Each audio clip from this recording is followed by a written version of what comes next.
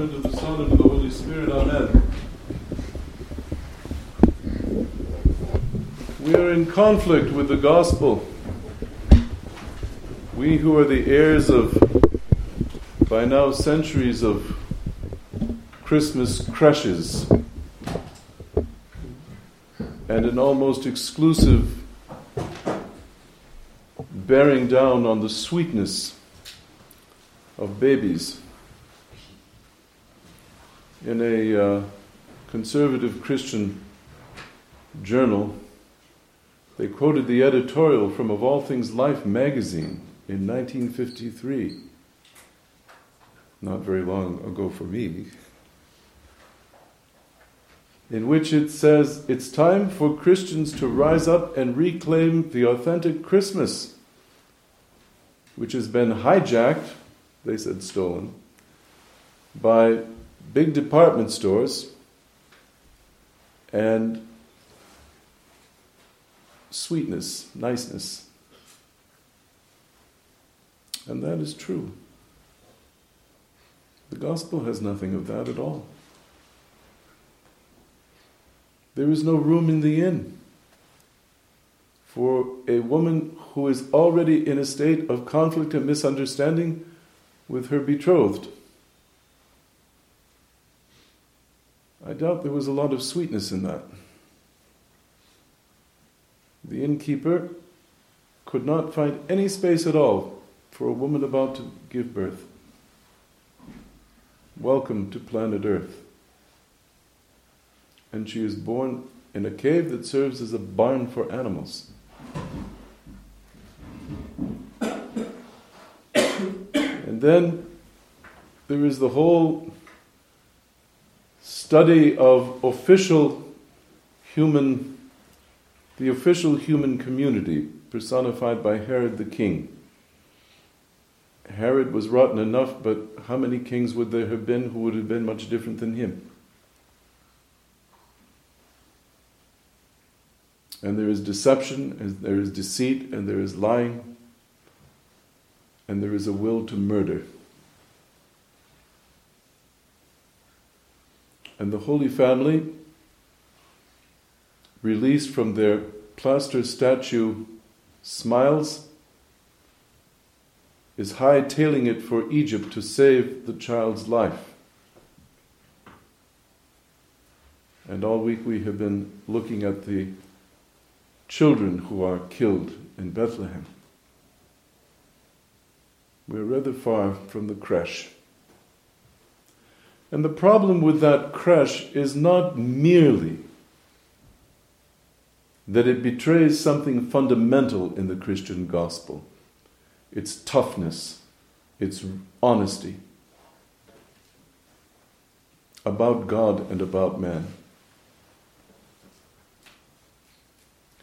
There's no fuel in the creche for us when we're having a really lousy day, when we find ourselves in really fundamental, angry disagreement with another person, whether a member of the family or friend or enemy or whoever. And that's the problem not merely with the sweetness of the creche and creche Christianity and creche Christmases, which after all have not lasted, have they? Because Life magazine got it right. That feast of the incarnation of the creator of the universe was hijacked by Macy's and Gimbels. Come on.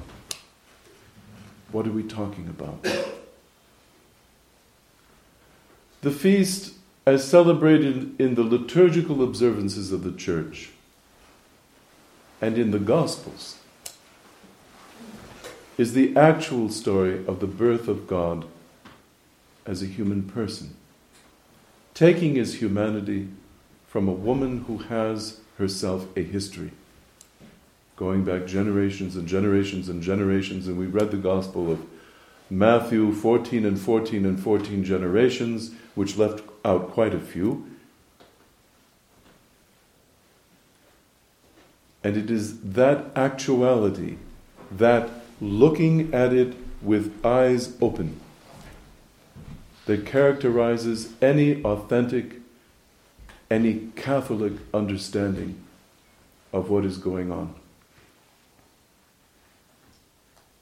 It is very hard to get from the sweetness of the creche to the man from Nazareth who tells you that if you love your mother or your father, your wife, your husband, your child more than him, you are not fit for the kingdom of God.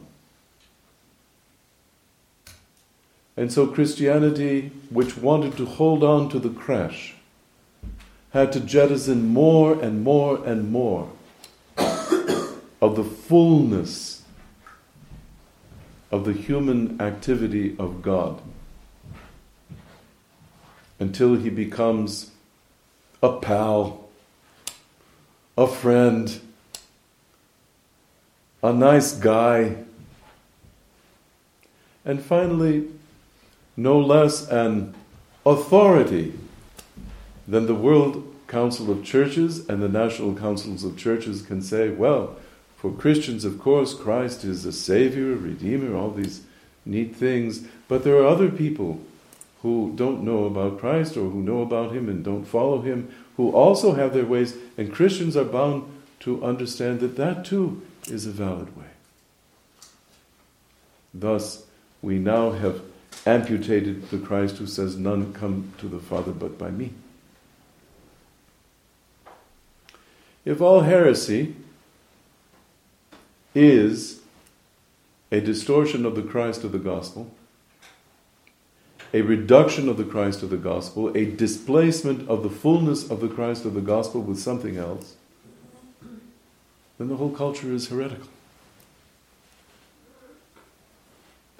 The services of the church, in their amazing and inspired wonderfulness,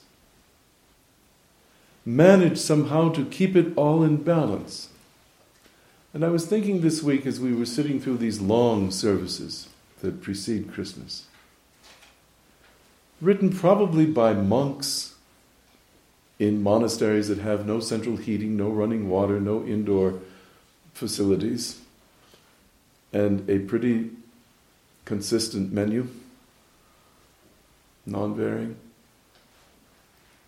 who, from our point of view, led lives of dreadful deprivation, and yet, from a perspective that we would see as limited and marginalized, they get it right. And we, who can send vehicles to Mars and know what's on the other side of the moon and how to get back, do not get it right about the things needful, especially the one thing needful.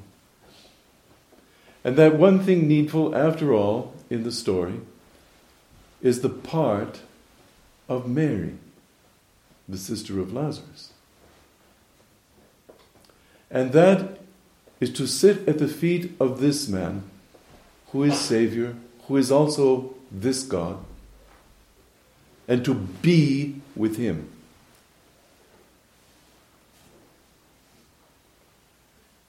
She also gets it right. Though she may have had all kinds of human limitations that we would look at and say, gee, she doesn't know that. My, she doesn't understand that. She understood the one thing needful. We lead complex lives, you and I. We are frequently in a state of confusion because of the complicatedness of what is running constantly in our mind, that stream of consciousness that we cannot turn off.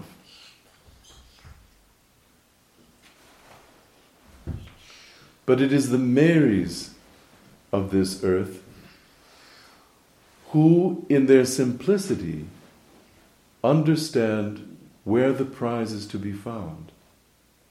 And they go there.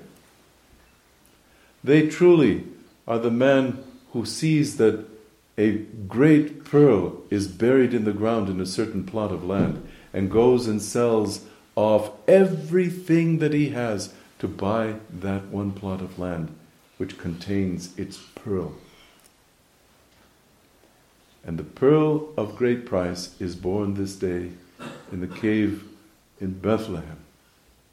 I hope all of you will one day be on that grand pilgrimage to the Holy Land, where you will do prostrations, following in a long line that began with the Magi, who fell down and worshipped as they brought their gifts of gold and frankincense and myrrh.